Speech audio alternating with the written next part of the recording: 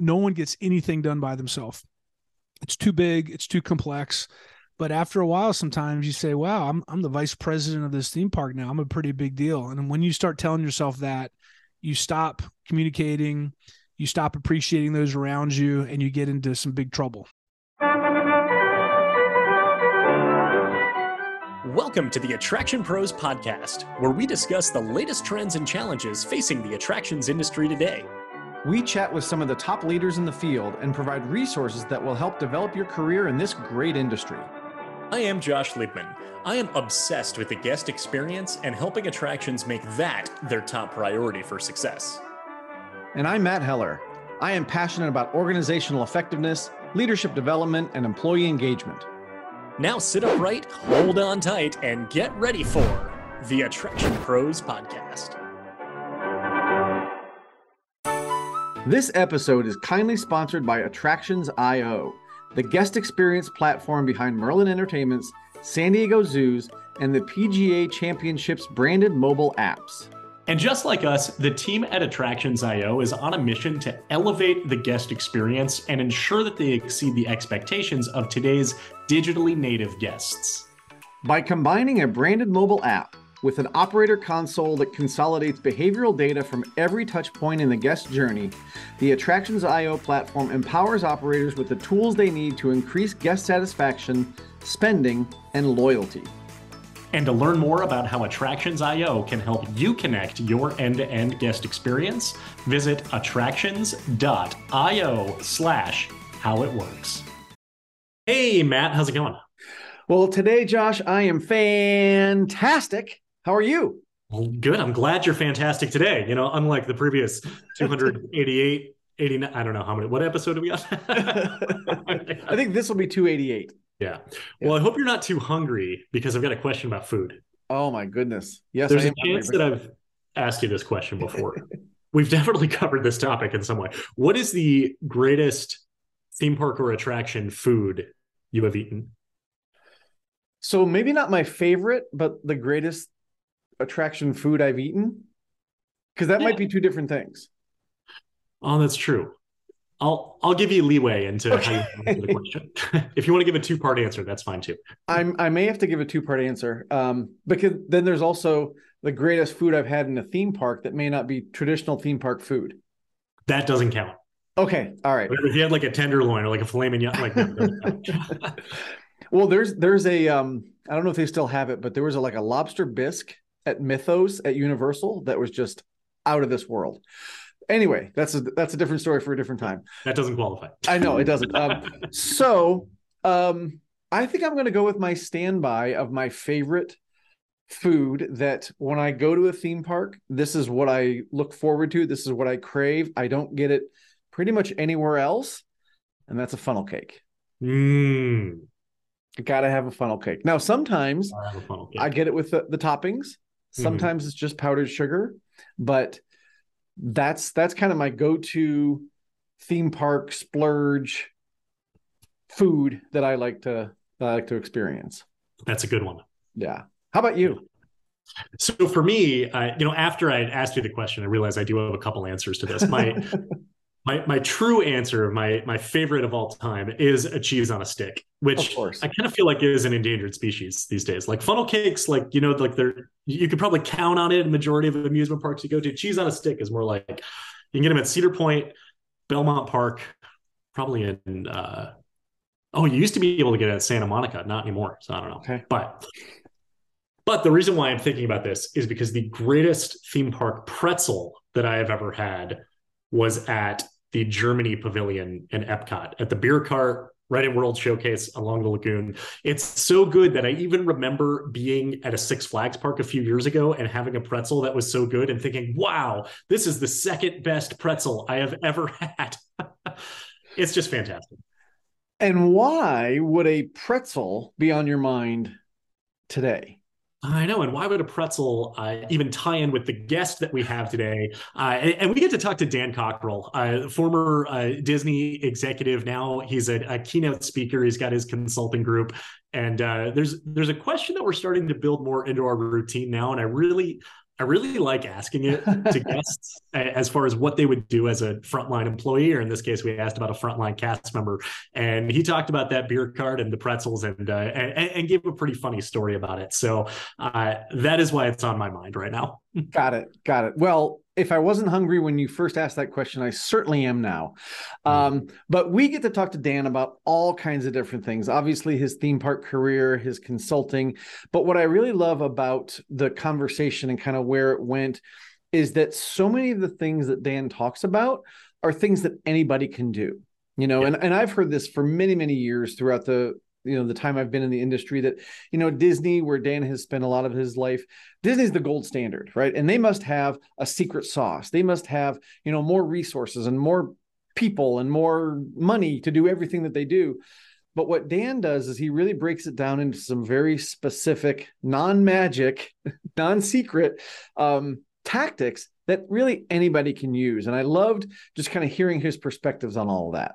Yeah, no, absolutely. I mean, all the advice that he shared is free to implement. As far as, it doesn't take, a Disney-sized budget to implement these types of Disney type leadership strategies, philosophies, and really things that tie in with company culture. And culture definitely is probably the biggest theme of this interview.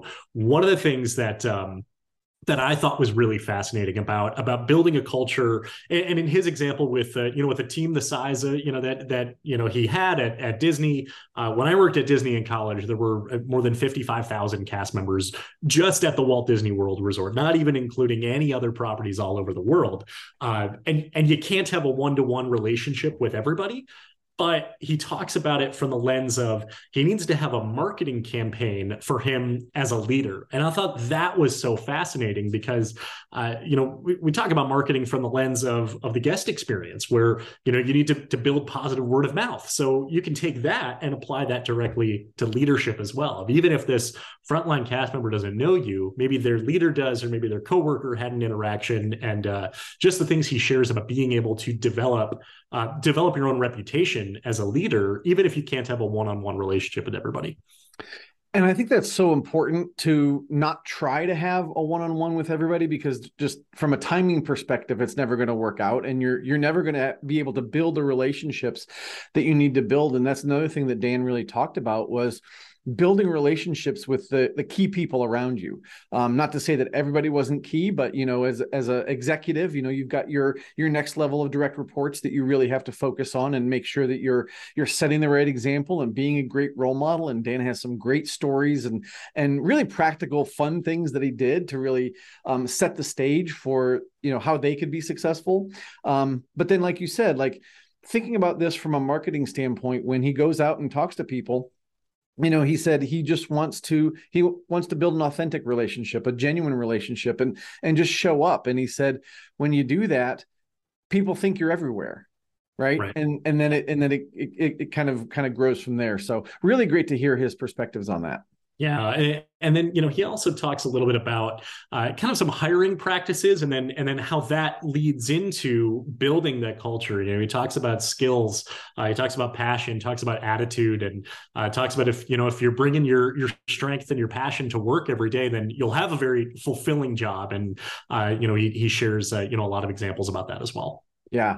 And one of the last things that I think is really cool that he talks about is letting go of your ego, right? And letting go of the fact that you may have a title, you may have accomplishments, you may have been with a facility for a long time, but that doesn't compare to what kind of information you can get when you just drop your ego, let go of your ego, and ask people questions and go out and listen to them, which I think is critical for anybody in any kind of leadership role. For sure. So should we grab a pretzel and get straight to this interview? I'm going to grab a funnel cake, but yes, let's do it. Hey, Dan, welcome to the Attraction Pros podcast. How are you today? Good, Matt. I am here in sunny Florida for about a week, and I'm glad I know we had a few dates to get this scheduled, but finally got it done. I'm really excited to talk to y'all. Absolutely. Well, we're excited to talk to you. Thank you again for your flexibility in getting this scheduled. Can you first kind of maybe tell us a little bit about yourself and your career? Sure. Grew up mostly outside of Washington, D.C., Rockville, Maryland. My dad was with Marriott for many years, so we moved around a lot. I went to Boston University and studied political science. Still not sure why, but it was a good, solid liberal arts degree. And every summer, I ended up being in the service industry. I worked at Ocean City, Maryland, as a waiter one summer with a bunch of buddies. I worked at Disney on the college program one summer. I worked at Shearson Lehman Investments back in Boston that one summer. They're gone now, but I did that and had an experience realizing that's definitely what I did not want to do. And then in 1991, I graduated from BU and I got in my car, drove down to Florida, went to casting and said, hey, I worked here before. I really enjoyed it. And I'd have no idea what I want to do. And I'd like a job here. And I said, am I qualified for anything? And they said, you are qualified to park cars. And so they sent me out to Epcot and I parked cars for about 6 months. And I had a kind of a little plan behind this because I knew that Disneyland Paris was opening that following spring. And so I had applied for a work visa through school before I graduated. And so I let them know I had a work visa. And I said, I'd really like to be part of the opening at Disneyland Paris. They were sending at the time Euro Disney. And they said, you can go over there. And I said, great. What am I qualified to do? They said, well, you park cars. You're going to park cars in France. International parking, I called it. It looked better on my resume. So I got there in January 92. We opened the park in April 12th, 92. And then I spent 5 years in France working there, various jobs. About every year I was moving to a different role, just trying to gain experience. And then in 97, my wife, who I'd married in France, who is French, who helped me secure my green card, the two of us moved to Florida, and we spent raising our kids here in Florida up until 2018 and worked for Disney. I was in theme parks. I went into resorts for about 6 years. I went back and got my MBA at night at Crummer Graduate School at Rollins College because I had no business education, decided that was important. And then, back in, it was 2009, I got promoted to be the vice president of Epcot. That's about 20 years after I'd left. And then I ran Epcot for a couple of years and then Hollywood Studios, and then finished my career from 2015 to 2018 as the vice president of the Magic Kingdom. And my wife and I had a year-long conversation from 2017 to 2018 about what we were going to do in the future. And she loves traveling. Our kids were going off to college and some starting to work. So she kind of stayed after me and said, we got to go do something else. I'm not going to sit here and we're not going to hang out in Florida till you retire.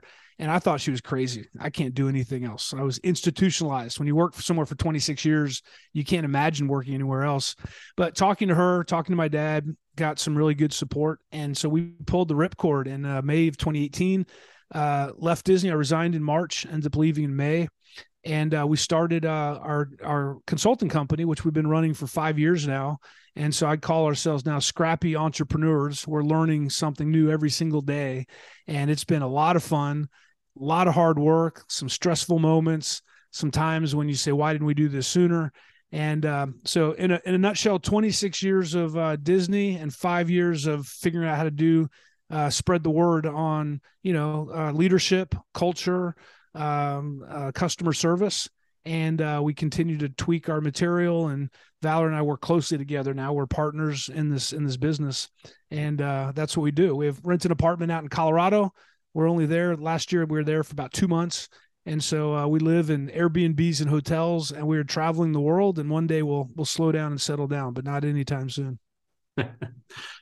Dan, I'd love to know more about that scrappy entrepreneurship, especially after, like you said, 26 years at Disney, which is obviously very well defined, very organized company, been around for a very long time, to really the polar opposite of that. What has that been like, of even using just your leadership and your executive experience with a company like Disney towards really building a startup in that scrappy entrepreneurship? Yeah. Oh, the biggest thing I think when I left was it took me a while, and that's why I ended up writing my book, How's the Culture in Your Kingdom, because I didn't know what I could teach people that they would care about. And it's funny. You say, well, look, you were in 19 different jobs at Disney over 26 years. You worked internationally. You ran 3 of the 4 theme parks in Florida. But I was thinking to myself, what do I have to teach? Like, how do I teach that? Because when you're in a company like Disney with such a strong culture, you just live it. You go in every day and it's just natural. And so, I really had to think hard and long about, okay, if I leave, when I go to companies, what can I tell them that they can actually make improvements upon? And Valor and I thought, we would be working with mostly hospitality companies, maybe theme parks. And it's been really interesting. That's probably the smallest part of our business, because the way we've set up how we teach this is, it's not about resources. It's not about how big the company is. It's not about the industry. It's about how do you as a leader want to create the culture, and how do you want to operate, and how do you want to deliver results to your customers and your employees. You realize how important marketing is. And, back in the old days when people say, what do you do for a living? I'd kind of sit back in my chair and say, well, I work for Disney. Ever heard of it? Of course. Now they're like, what do you do? And I said, well, I'm a consultant. My name's Dan. Have you ever heard of me? Well, no, we have no idea who you are. So a lot of it is just making connections and relationships. And I learned how to do that at Disney. And we've had a lot of learnings along the way. How do you set up contracts? How do you have clear expectations with clients about what you're going to deliver? Because if you're not very clear up front, and there's not lots of times your clients don't know what they want. And if you leave it vague at the end, they feel like they paid you way too much for what you gave them, or you feel like you got paid way too little for the effort you put into it. And so we've had a lot of those moments where we've consulted, we've learned that along the way. And in other part of our business is speaking and doing workshops and master classes.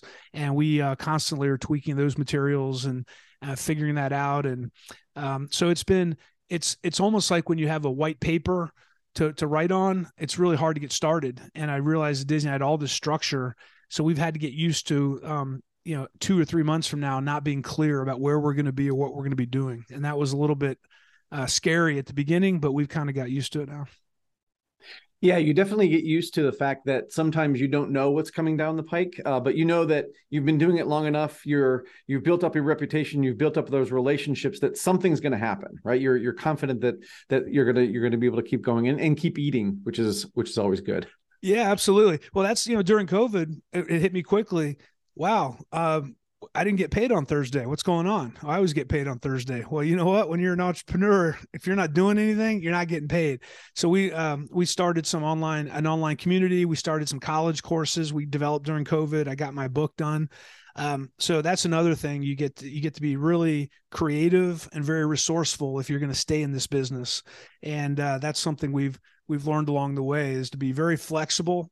At Disney, as I tell people, the lifeblood of every company is customers coming back and customers referring you. That's, every company runs that way. That's how you get more business. It's the cheapest form of marketing.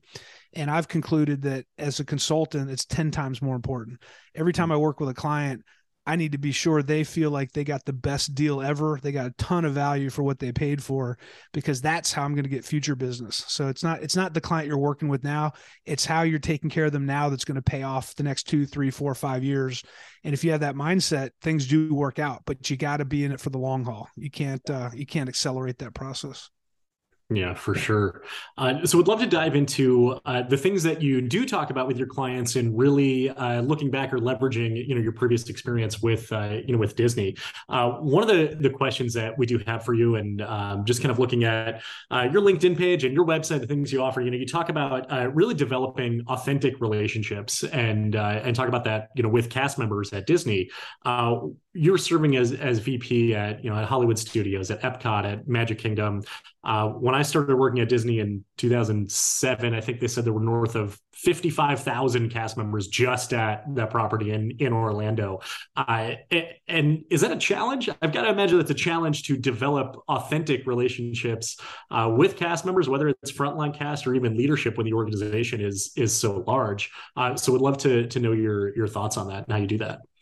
Yeah. So it was challenging. And when I was a manager and a general manager, I could really personally interact with lots of employees and get to know them personally when I ran a hotel, or maybe I ran a division of a park, merchandise or attractions. But when I started getting to these jobs where, you're running a whole theme park, the reality is my goal didn't change. I wanted to personally know every employee that worked there and have them know me. The reality is that was never going to happen. There's just not enough hours in the day. There's college program, there's part-time, there's people coming and going. And so what I discovered over time, it's kind of like a marketing campaign. You have to be very intentful about what people know about you. and who you are. And it's because you may not meet everyone firsthand, but you can meet enough people firsthand that they can talk to other people about who you are. And that, once again, the intent to recommend, that idea that you're telling stories. So when I finally got to Magic Kingdom, it was, there's 12,000 employees there. I concluded, okay, I can't know everyone. So I really need, first of all, a great marketing campaign. Can I let people know who I am? And so just things I scheduled every week. Every day I had time scheduled to walk the park. My assistant would block an hour, at least an hour every day. There was a meeting, and the meeting said, go walk the park. So no one could take that time away from me. And it guaranteed I would get out at least for 60 minutes, if not more, and just walk around, and with no agenda, no destination, just be out there. And during that time, I had the opportunity just to show up randomly. I didn't have a photographer. I didn't have an entourage. I just showed up, and I'd start chatting with, employees. How you doing? If they're at their outdoor vending cart selling ice cream, and they had a big line, I'd come up and, see if they needed anything. Can I get you some water? Have a quick interaction with them, go into a merchandise location, ask maybe the manager, what's some of the new products you have here, and just show up. And what I found out is if you do that regularly, people start to think that you're everywhere all the time. Dan is always here. Well, I wasn't always there, because a lot of times I was in meetings, I was doing other things, but I showed up with intention, and I made sure I made a big deal out of it. I took lots of pictures. I'd take pictures of stuff that needed to be corrected, and I'd take selfies with employees who were doing a great job and send it to their general manager and say, hey, I just want to let you know I was out at the Emporium today. I met Mary. She was doing a great job greeting guests as they came in, and I wanted to make sure you all knew that. And so all of a sudden, when you start doing that, your general managers look at you, you're role modeling it, and they start to say to themselves, well, shoot, Dan's out there all the time. I better get out there also. And so make sure the employees can see me. When the general managers get out there, the managers start getting more visible. So a lot of this isn't just me trying to be everything for everyone, but role modeling is such an important piece. And if I could show everyone that I could find time to be out and spend time with our guests and our employees, I was telling them, you can too. And they started to do that. I'd go to the cafeteria pretty much every day and have lunch with employees. Always bought the lunch for the employee in front of me, cast member in front of me. I'd say, hey, I got you covered. Sometime the person behind me. And just, as a magical moment for them to do something nice, I'd sit down with maybe new employees, introduce myself, and we'd start chatting. I'd sit with managers, and people were pretty nervous at the beginning, but after a while, they just realized, well, maybe Dan's just showing up to find out what's going on. And they told me all kinds of great stuff that I could work on. I had a confidential voicemail number. Anyone in the park could call me and leave a voicemail. They could leave it anonymously, or they could leave their name and number and email, and I'd get back to them. But the point was, we had an organizational structure, we had a chain of command, but I didn't want to shut down communication, because that's where bad things happen. You can look at any leadership situation. Often it was because someone wasn't being listened to. You look at the space shuttle blowing up, the O-ring issue. The O-rings weren't the problem. The problem was someone knew about it and they were trying to elevate it, and it got blocked. And the right people didn't know to make that decision. So once again, I didn't want to be the problem solver for everyone, but I wanted to give everyone first right of refusal to let me know about something before they went on Twitter or Facebook or called OSHA or called their congressman or did whatever they're going to do, and give everyone a voice. Because in a big bureaucratic place like Disney, it's easy to get lost in the sea of people. And so once again, when I start doing that, everyone else starts doing it. And one of my superstar general managers, real quickly, a story, I'd put these little posters up. Hey, if you have something on your mind and your manager isn't responding, or you're not sure who to call me, and I'll follow up on it. And a lot of organizations say, well, don't do that because you'll get in trouble. And I told the managers, look, I'm helping you all be successful. I'm not doing this to find out what's going on. I know what's going on in your operations. I'm just trying to be another pair of ears and eyes with authority that can help do things. So Deb was one of my GMs. She was like, you know what? And she did a little campaign of merchandise. She did a thing called Call Deb, Not Dan. She's like, if you got a problem, you don't call Dan, you call me. I'll take care of your issue. And then all her managers are starting to say, well, look, call us, not Deb or Dan. We'll take care of what's going on. And so once again, this role modeling is such a powerful piece. And I think a lot of leaders, executives say, well, look, I paid my dues. I don't get down to that level of detail. But in this world, it's all about detail. And you got to learn how to fly at 10,000 feet, and you got to learn how to be comfortable on the tarmac, walking around and interacting. And it's not all one or the other. And if you can figure out how to elevate yourself and then be accessible and approachable directly, I think you get a lot better results, and you learn the truth about what's going on in your operation. And that's the hardest thing to do as an executive, is find out what the truth is, because everyone's telling you something. Usually they're not lying to you, but they're influencing you and telling you certain things. And I always wanted to get the full story. So Dan, I love all that stuff that you've been sharing. A lot of really great leadership practices, communication and listening and role modeling and, setting the right example. And I'm just curious, as you tie that into your consulting business, a lot of times when people see the word Disney or they hear about the company, they think there's some secret sauce, right, that's happening, or they get intimidated because, and you mentioned this earlier, oh, Disney's got all the resources, they've got all the time and money and to do all this type of stuff, and that's why they have such a great culture. That's why they have such a great experience. But what I'm hearing you say too is that it's much more about those foundational kind of leadership experiences. So how do you kind of navigate some of those conversations where people will say, well, of course Disney could do it because you had X, Y, and Z. I'm a little, a little mom and pop. I can't possibly do that. So how do you kind of navigate some of those conversations? Yeah, great question. When I do keynotes, and Valor and I have a workshop, a master class we do called Method to the Magic, the Method to the Magic. And the first thing Valerie says at the beginning of the Method to the Magic is, I got bad news for you. There is no magic. Everything is done with intent and with process and with focus. So that's the bad news. It's just hard work. There is no magic. There's no silver bullet. But the good news is, if you have 2 employees or 12,000 employees, everything we're going to talk to you about today, you can apply. It's about behaviors. Because, if I'm running a grocery store as a manager, everything I just talked about can be applied. I should be on the floor. I should be talking to customers. I should be talking to my employees. I should know what's going on, because that's the moment of truth where the employee is talking with the customer. That's where they rate their experience. They don't see the GM. They don't see the executives.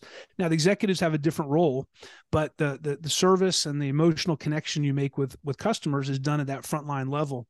So that's the thing I always talk to organizations about. In fact, Valor and I are working right now with an organization in Rio de Janeiro. They run 309 of the food kiosks that are on the beaches down there, Copacabana Beach and Ipanema and all these beaches. And we're going to be speaking with them in 2 weeks. And I'm basically telling them, and a lot of them I'm sure saying, oh, great, Disney's coming, but we don't have the kind of money to do what they do. But basically what we're going to be telling them is, hey, when a tourist or a local walks up to your kiosk to get a drink and something to eat on the beach, basically, they want the place to look nice. They want to be greeted, and you should look happy they're there, and you should get them a drink fast and have some good food. If you do that, you're done. But we spent some time there last week, and I said some of them are nailing it, and some of them aren't even close. So once again, we try to say, look, I know everyone gets, and I hit it head on. I know a lot of people think, well, you're Disney, you have these resources. The reality is, when you're a publicly held company, you have resources, but the expectations on your profits are even higher. So I always remind people that also Disney's is a for-profit organization. They're there to make money. And usually I ask that question at the beginning of sessions for companies we work with. What's the goal of your company?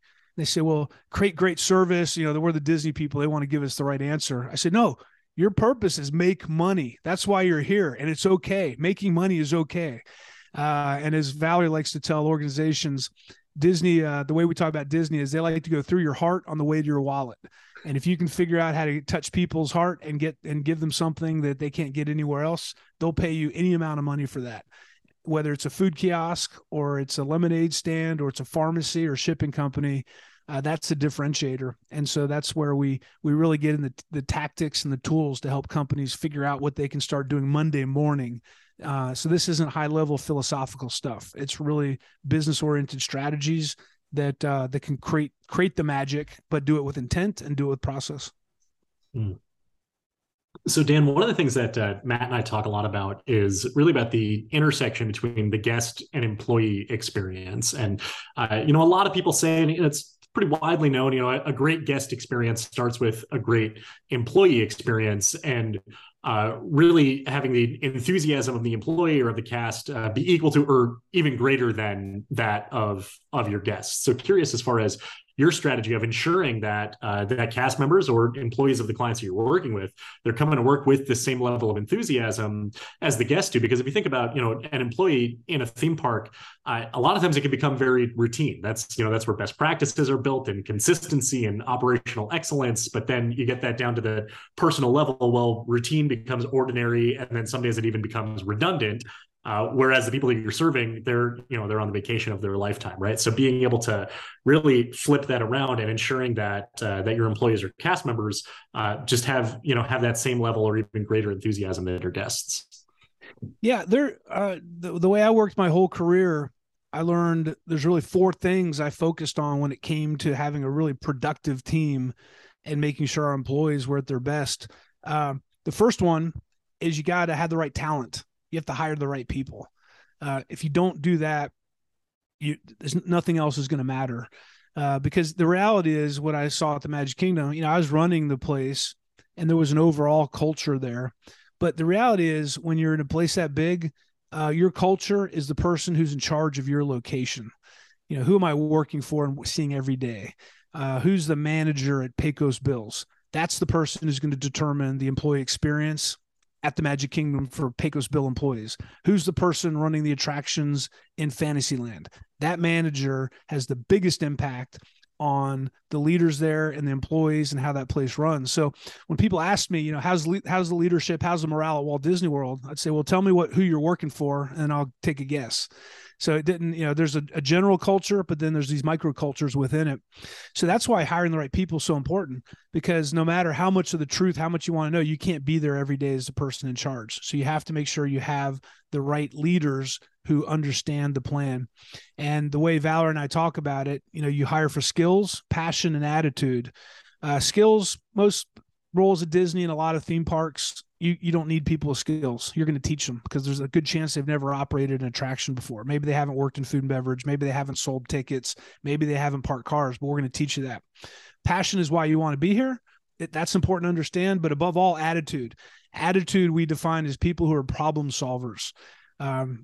People have a great attitude. You put any obstacle in their way, they will work as hard as they can to go around it, under it, through it, whatever it takes. And they don't give up. And unfortunately, this is the minority. And most people don't have this, this kind of, it's kind of in your gut. I think you have this approach to things. So one is, if I want to have a great employee experience, if I hire the right people, they're going to enjoy it there because I'm going to reward them for the great attitude they have. And the next three are real basic. Relationships. You got to build relationships with all your employees. I build my relationships with my general managers and my operations managers and some of the cast, and hopefully by role modeling, they do that also. People want to know they matter. They want to know that they're not just a number. If they don't show up today, things aren't going to be as good as they would have been. The third thing is clear expectations for performance. If you want to have a great employee experience, you have to make sure everyone knows exactly what greatness looks like and how to make decisions and what those expectations are. It kind of, I grew up being an athlete, and when I played on teams where my teammates were as good or better than me, I played at a lot higher level because they pulled me up. I was playing, and that's what happens at Disney a lot of times. There's really crystal clear expectations on, you have to have a name tag, you have to have the right color shoes. There's only one hand signal you do to dispatch a vehicle, an attraction, and it's not for everybody. It's very rigid, but people who like to work in that environment really enjoy it because they know what the expectations are. And I've talked to guests who are in the military, and they say, my family loves it here. They see all the magic, but I see a military precision in this, and I can see through that. I say, then you're right, because that's how this place runs. And the last piece of that's reward and recognition. If you want your employees to have a great experience, you got to reinforce those behaviors. You got to let them know. Problem is we run out of time because we're always dealing with problems, and it's hard to deal with the people who are doing great jobs. So once again, I put processes in my place. And when I was working at Disney, I would have a reminder I would have to make sure I was recognizing someone every day, texting them, writing them a note. Every compliment, every letter that I got my property, I didn't respond to all of them because we had a department that did that. But I made sure we pulled out every compliment and made sure that employees got a personal note from me and a personal note from their manager recognizing for the job they did. So if you want to make sure your employees have a great experience, make sure you hire the right fit, that they're going to thrive in the environment that you're in. Make sure you build relationships with them. Make sure you have clear expectations for performance. That includes training. And then make sure you reward and recognize and reinforce those behaviors. And if you can do those 4 things, you're on the right track to get the most out of your team. Well, Dan, I think you just outlined your MBA, right? For your master's for leadership. Yeah. And when people hear that you've been with Disney for so long and now you're running a successful consulting a business, they must think, well, he's doing everything right, right? And certainly you have a lot of great knowledge and a lot of great experiences. But have there been mistakes or failures along the way that have taught you as deep of a lesson as any of your successes? Yeah, well, we need a whole nother podcast if we want to talk about that, because I have a laundry list. But I want to give a couple of examples here. One is some failures I've had. I'll give you a very specific one, but I think generally sometimes when we are successful, we move up, we do well, our ego can really get in the way sometimes, and we forget that the reason we got to where we were was because there's a whole bunch of other people helped us. And some I learned at Disney, no one gets anything done by themselves.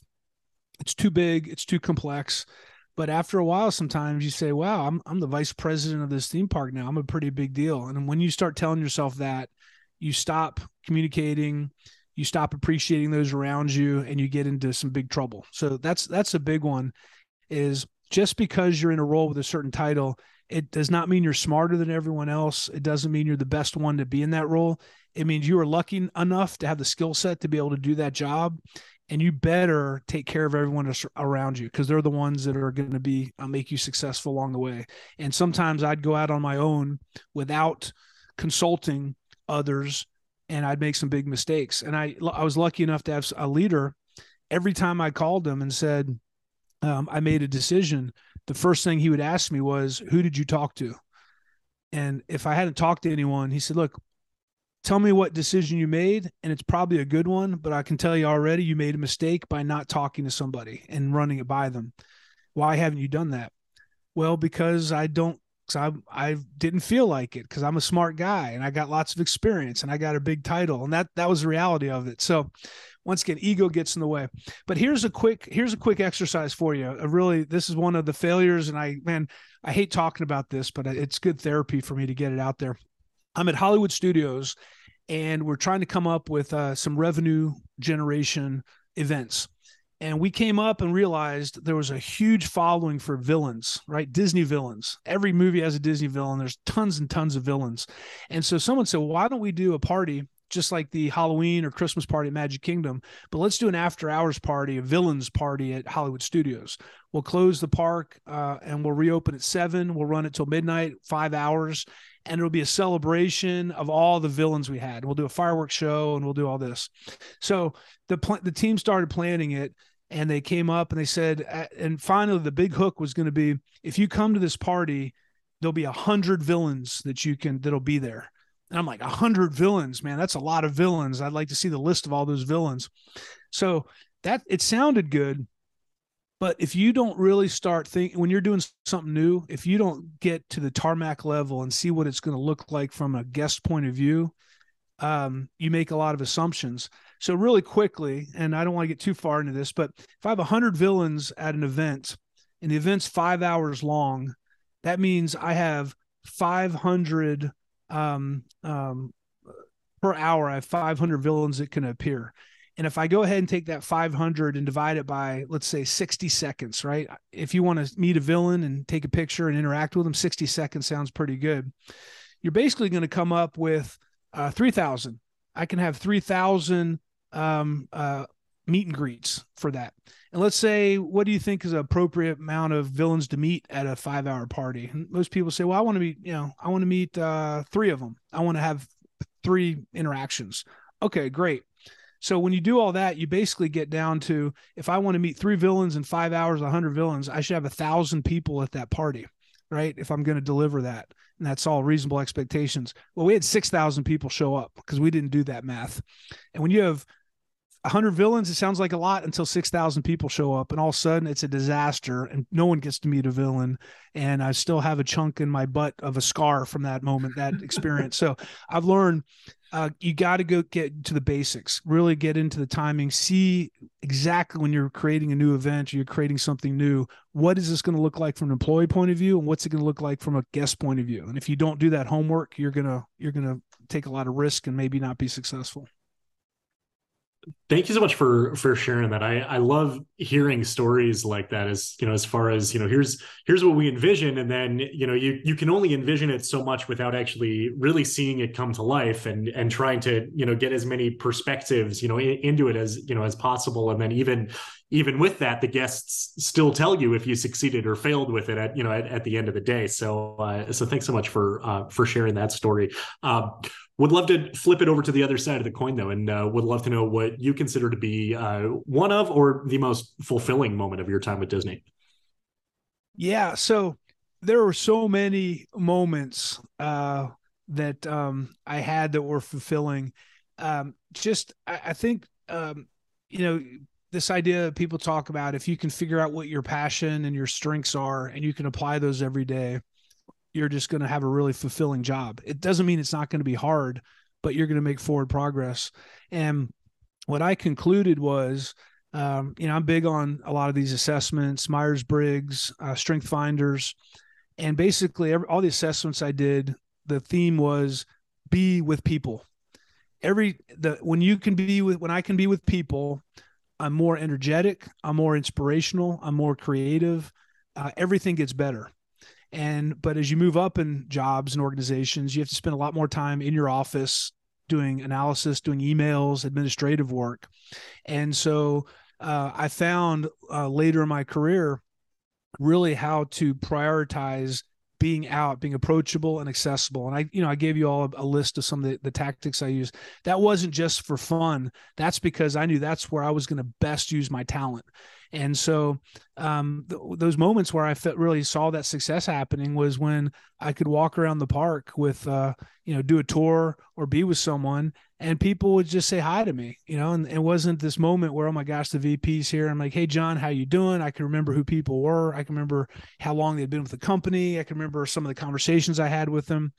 And so for me, having those moments where I could walk around, participate, encourage, see the reaction of the employees, and making them feel that special, and being able to go home and say, the vice president knows who I am, that just got me excited. And it's always been something I've really been. Now there's all the projects, opening things, launching my Magic Plus, being able to work on projects and do those are all fun.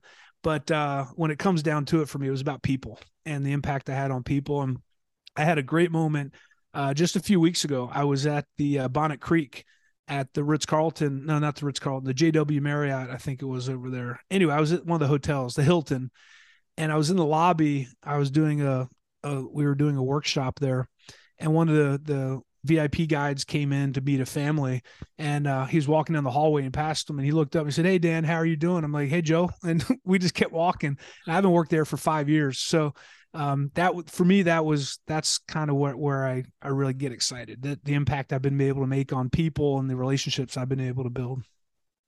So I imagine that rolls into what you do now as a consultant too, right? Because you're around people all the time, and you get to kind of exercise that muscle. I'm curious though, again, as you've had a great career, that people probably ask you for career advice. And I'm curious on the, not just career advice you might give, but have you ever gotten some really bad advice or advice that you're like, that's not going to work out, or something like that? So I'm just curious if there's bad advice you've either gotten or you've heard other people give. Yeah.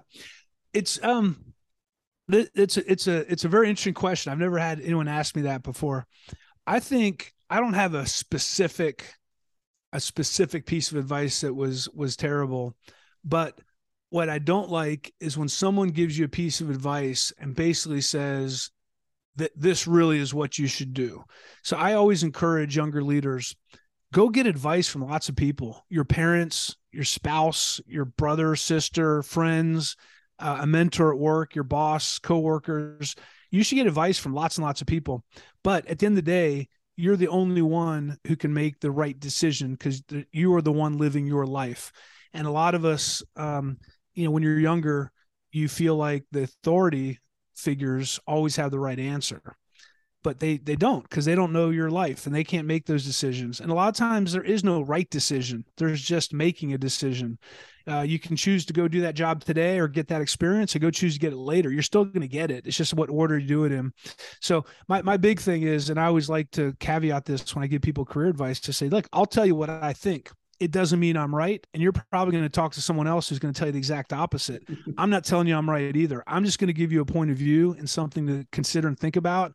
And you got to go make the best decision for yourself. So if anyone ever tells you they know exactly what you need to do, I would question that, because they can't. Because once again, it's not their life. It's not their career. And only you can decide. And you got to use these guiding principles that in your career. And I've been big on doing that. I never expected to be able to move to, be a vice president. I mean, I was just, every time I got a promotion, I was like, gosh, I don't know. I don't know if I deserve this. I'm going to work as hard as I can to prove that they picked the right person. And I would get into that. And I think this idea, and one of the pieces of advice I give a lot of younger people, don't shoot for a role or a job, because by the time you're ready for that, the whole world will change. It probably won't exist anymore. So just figure out, what do you want to do every day? What environment do you want to be in? For me, if I could run a theme park, if I ever moved any higher at Disney, I think I would have been miserable, because if I can't be around big teams of people and not running stuff, that for me would not be fun. And so when Valor and I, gave ourselves our own career advice, what do you want? What do you want out of your life at this point? We said, well, we want freedom and we want simplicity. Those were two things we were both really yearning for, is a freedom. Because when you work at Disney, you're there every single day and you're connected 7 days a week. And so to be able to say, we're going to go off to another country for a month and see if we can get some business going and do some things, that was a big for us. It was great when our kids were growing up. And the other thing was simplicity. I don't want to have meetings anymore. I don't want to have 200 emails I have to get back to. I don't want to have 6 meetings to make a decision on the flavor of ice cream. I just want to do stuff and make life simpler. And there was a time and place for that. And that's what our guiding principles were for making this big leap and taking this big gamble to leave a big company like Disney and go do our own thing. And we're getting a lot of freedom and we're getting a lot of simplicity, but I would say I'm working harder now than I did before. But it's funny how I saw a video the other day. Someone said, you don't get burnt out by working hard. That was a big thing. You don't get burnt out by working hard, working a lot. You get burnt out by working hard and not making progress. And so that's where I think that's the big difference. So Dan, we've talked a little bit about the frontline employee, the frontline cast members, and just curious, if you could spend one day as a frontline cast member at any property, any park, resort, wherever in the world, what would you want to do that day? Boy, there's so many cool roles. The one I'll tell you, because I've done it and I would go there, it was not a great use of my time, but a real popular area is the World Showcase at Epcot. And a real popular pavilion within the World Showcase is a German pavilion. And a real popular kiosk at the German pavilion is the beer cart. And so I remember when I was an operations manager back in the late 90s, and Germany was one of the areas I operated. And for me, it was just such a fun place, the architecture and the vibe it gave out. And I would just jump behind with, there'd be an employee there pouring beers and selling pretzels. And I loved just to jump back there for an hour at a time and hang out and pour beers for people and just say hi and have a conversation. And we had one employee there. I remember the reason I went out there originally, the finance team was saying, we're not sure what's going on. 5 days a week, this kiosk makes 30% more than the other days, and 2 days a week it makes less. So We're not sure why. We think maybe someone's stealing, but it should be 5 days a week, not 2 days a week. So I finally went out there and talked to the food and beverage manager, and I went there as a guest a few times. And there was this one guy, really German guy, and he'd get out there, and every group, group of guys walks up, they're drinking around the world. He'd say, Guten Tag, and you get into it. He'd say, so we have two things you can have today. We have the girly size or the German manly size. Which one would you like? And of course, the guys are like, well, yeah, we'll take the bigger one. So he upsold every single beer because he was. So I said, look, I like your entrepreneur spirit, but you can't say that to people. This is not so. But anyway, we got to be friends, and like I said, I'd stop by, jump behind there, and pour some beers. I used my college training from that, and it was just a great place to be. We watch people having a great time. And so that the German pavilion pouring beer. Awesome. Well, Dan, this has been a wonderful conversation. It's just flown by, and I can't wait till we do part 2 where we can hear about all those other things you want to talk about. But as we kind of wrap this up, if people wanted to get a hold of you or find out more about what you do, where would you send them? Yeah, easy. CockerellConsulting.com. It's got our website. It's got our phone number, our emails, everything you want to know. It's got videos of keynote speeches. It's got everything that we do, all our materials. I have a podcast called Come Rain or Shine. It comes out every Thursday. You can subscribe to that. I have a free article of the week I've been sending out for, coming up on 24 years now. My wife is on there, Valerie. My book is on there, How's the Culture in Your Kingdom? And soon, her book's coming out in October of 2023. She just got submitted to the publisher, and they're finishing up the first draft to go to print, is Managed Like a Mother. And so she's taken her experiences of raising our 3 kids and working for Disney for 16 years and taking those experiences to make the case that women are fantastic leaders. And if they take the lessons and parenting tips, if parents can take the approach, the successful approach that they've taken to raising their kids and put that towards leading teams in a professional environment, they'll be really successful. So CockerellConsulting.com, just reach out and we're pretty responsive. Awesome. Excellent. We'll take all that. We'll make sure that all of that is included in the show notes. I also just want to give a plug for that beer cart in Germany as well. The beer is great, but that is the greatest pretzel I have ever. I get that every time I'm at Epcot. Is it just the greatest theme park pretzel? It's doughy. It's a perfect partnership. It is. Yes, and they pair well together with the beer.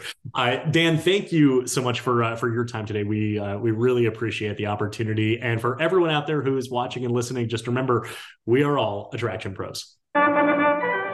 Thanks for listening to the Attraction Pros podcast. Make sure to subscribe so you can tune in when new episodes release, and even better, please leave us a review on iTunes. For more information, visit attractionpros.com.